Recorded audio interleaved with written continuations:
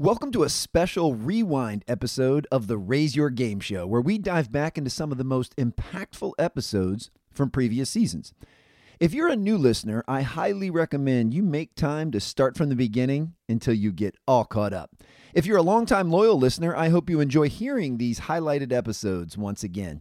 Either way, I appreciate you listening, and I hope hitting rewind helps you raise your game. Here is one of my favorite episodes played in its entirety. Would I rather be feared or loved? Easy, both. I want people to be afraid of how much they love me.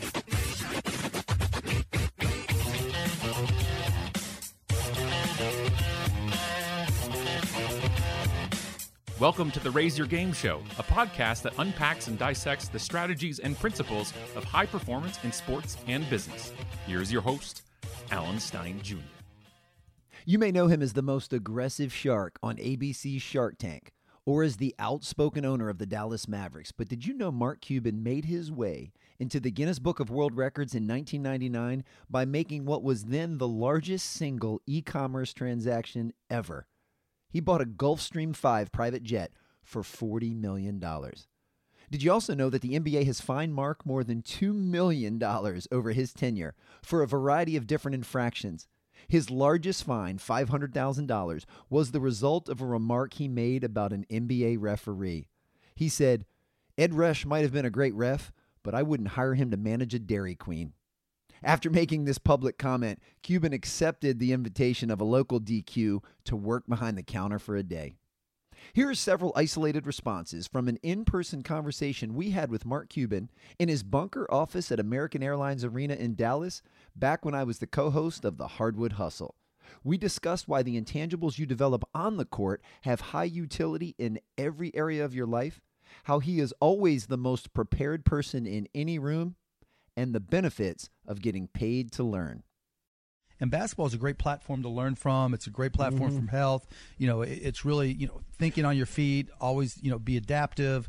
There's so many elements of skills in basketball beyond athletics that prepare you for life. The first thing I had to change was the culture.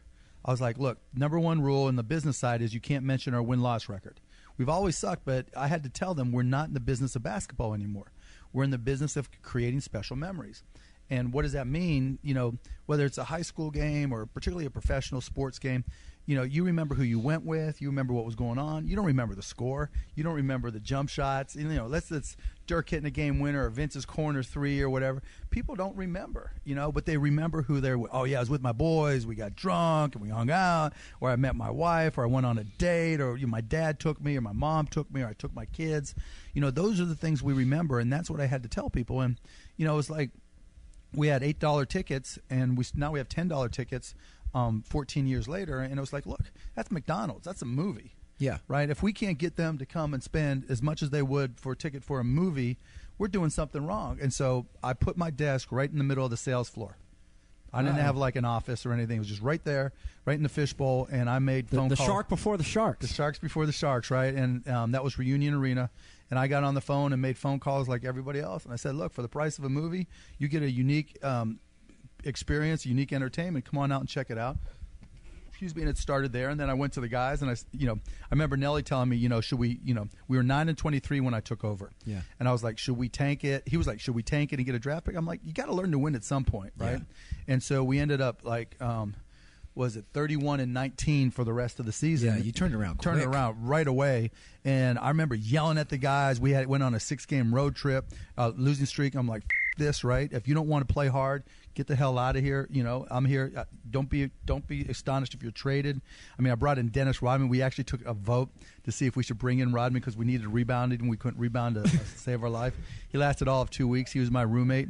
I gave that bed to Neil, my brother-in-law, and now he uses it. But, he was you just had to tell people and get the point across that we're here to win. My job is to put you in a position to succeed, and I'm going to do whatever it takes. Say what? You just had to tell people and get the point across that we're here to win. My job is to put you in a position to succeed, and I'm going to do whatever it takes. And, the message was loud and clear. And then the next year, we made the playoffs, won 50 games, and until last year, that was a streak that didn't end. Here's what I never understood when I got him. I was like, running all these businesses that I've had, these are the things that I would do. Then I got to the Mavs, and I'm like, okay, we're going to do the same things that worked. Right. And people are like, no, you don't do that, right?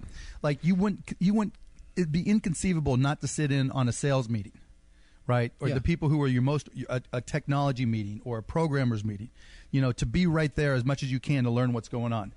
And so I would be right by the players, and people are like, get the hell away, right. You're not supposed to be there. I'm like, no, I want to know what it's all about.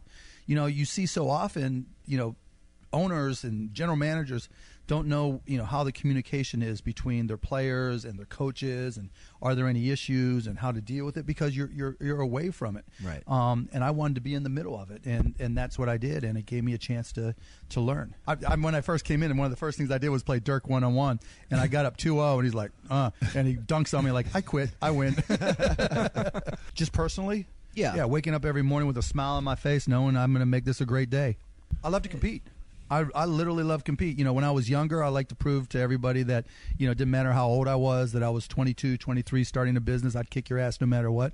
Now that I'm older, it's the exact opposite, right? I don't care if you're 18, 12, or 50, right? I'm going to kick your ass, and you can work hard, and I'm just going to outwork you and outgrind you and do whatever it takes. In the sport of business. In the sport of business. Yeah, absolutely. That's what I named that book. I have a little ebook that's $3. Oh, we've all read it multiple times. Appreciate it. Yeah, and it's how to win at the sport of business. I work out of home, and the only downside is when I travel. Yeah. And I used to go to every away game, and now I don't. Yeah. Now that my kids they'll be 5, 8, and 11 this summer. Now that they're real people instead of little blobs. Yeah. It's a lot more fun. I grind. Right, I've got good people working for me, but I spend a lot of time grinding it out to figure it out. That's the thing about technology, and even basketball. It changes so much that if you put in the time, you can keep up with anybody. Yeah. It's not like, we've seen the NBA in particular change where, there were certain offenses that were run motion, whatever, and then now you're seeing more analytics come in, and then it's drive and kick, corner threes, high pick and roll, drive, try to kick to the corner three. Then you saw what we did to the Spurs, and now you're starting to see a change. And you saw what Indiana did with Miami, where we're teaching everybody just to jump straight up and down instead of taking charges, and we're doing switch 1 to 4, and we'll design teams in that direction. It's just so many little nuanced things that change. But if you pay attention, you look at the numbers, that's just time. Yeah. And most people don't take that time, and which allows me to keep up. I don't sleep as much. I mean, if I'm lucky, I get to bed at 4 and I'm up by 7 if I'm lucky. When we get so caught up in school, whether you're going or teaching at school, that here's the subjects, and once you learn the subject matter, you're set. Yeah. Right? I learned my math, I learned my history, whatever it is. Maybe I don't think I'll use it, but when you get into the real world, things change. Now, it's not like it was 30, 40, 50 years ago, right, for our parents, where it was pretty stable. You worked for a company for 30 years. Now everybody's a free agent all the time.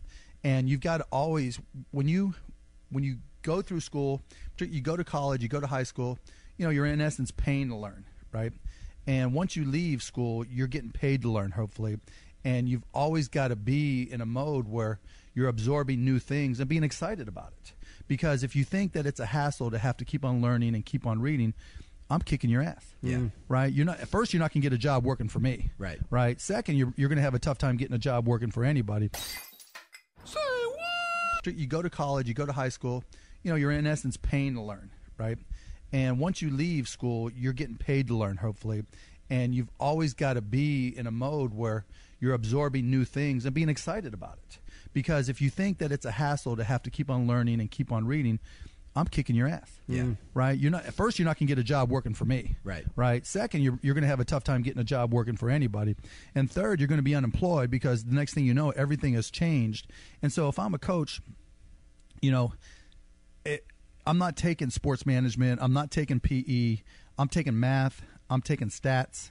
I'm taking physiology. I'm taking medical classes. I'm not necessarily going back to school, but I'm taking these classes online where I can learn them, because I'm telling you, biomechanics and personalized medicine and stats and math are going to have a lot more impact on your ability to be a great coach. I spend more time and energy trying to invest and find new ways for us to deal with guys' health and biomechanics. Yeah. Like I invested in this thing that you put a patch on, takes your sweat, analyzes the oxygen and electrolyte contents, and then we know what to give you. So if I can give you a little bit more energy so you can play, 37 minutes instead of 36 at a higher level. Excuse me, I put our guys in a position to succeed. And it's individualized for each player, which is really special. Yeah, and so if I'm at a high school, if I'm, it's funny, you watch like your strength and conditioning, right? Yep. You see everybody just do the same, high knees, side to side and everything. And that's fine for a warm up, but then you've got to start personalizing what you're doing for each guy. Yeah. We changed our strength and conditioning coaches to someone who's a performance technician. Yes. Right? There's strength and conditioning coach, it's not going to be there in 5 years. Correct. You've got to be able to say, you know what? I've done an analysis of you. I know your biomechanics. And I've tailored your strength and your conditioning to that. We've done, like with the Mavs, we'll do blood tests 3-4 times a year because if somebody gets sick, we don't want the doctor to compare their blood test results to regular people, to everybody. Yeah. Right? We want them to have I do it with myself. Because they're not regular people. No, they're high-performance athletes, and they're all different. And so understanding the nuances of that goes into learning how to learn. Yep. Because if you're not even anticipating or thinking about that, you're falling behind. And then if you are doing it and you're ahead of the curve, then you can give your team an advantage and put your guys in a position to succeed. Is your guy a muscle memory guy where it takes repetition? Right. Is your guy someone who's cerebral where he's got to think things through? We have a team psychologist. Yeah. And it's not so much, we're afraid the guy's just going to freak out or whatever. It's, what does it take to be great? What are the steps you have to take? What are the nuances, for you personally? What's a better way to communicate? What does it take to be a professional in the NBA? These are the things that these kids don't have to deal with coming in that we want to teach them about. And X's and O's are the easiest those. part, right? Yes. They're actually the easiest part. Yeah. I'll take a smart kid that comes off the street. He'll learn basketball. Yeah. He'll be able to run, we call flow, which is just play basketball, right? Read what's going on around him if they're smart, right? But if they're mature in how they deal with things, they'll figure that out, And if they learn how to practice, most kids don't know how to practice. If they learn, if they learn all the nuances, you can make a kid good if they've got the talent and the willingness. It depends on where and what, right? Like if you look at the Mavs, we got a little bit of both, but a lot more experience. Because if you're going to have to outthink other teams, you want experience. If you're, we don't play as well against super athletic teams, because in the regular season you don't have time to prepare. Yeah. In the playoffs, you want experience. In the regular season, running and jumping, you might get a win because our guys are a little bit more tired. We're not getting that extra rebound, or there's some teams where their best shot's a missed shot because they're so quick and long and athletic they can go get the ball. And we're not very good against those teams. I'm talking preparation, right? Yeah. When you go to shoot a free throw, it's all about preparation and doing it the exact same way every time. When you come on Shark Tank, if you've practiced your pitch and you know your stuff, it's easy. If you're winging it and you shoot the ball differently every time, you're in trouble. You're in trouble. That's why I was never a great shooter. I could stand up playing horse, great, because I forced myself to shoot the same way. You catch me off the dribble or make me run and shoot, my elbow's in, my elbow's out, my release point's different, right? And it's the same in business. Your release point's always got to be the same, and you've got to have such confidence that when you catch the ball, you know how you're going to catch it. You know how you don't have to tell your knees to bend this time. You don't have to tell yourself, to spread your fingers and all the little things that guys who aren't natural shooters, or natural business people don't know to do. So it's very analogous. Well, it's both because when you invest in it's the horse of the horse of the jockey, right? Yeah. And if the person has a unique skill set, then I'll invest in the person.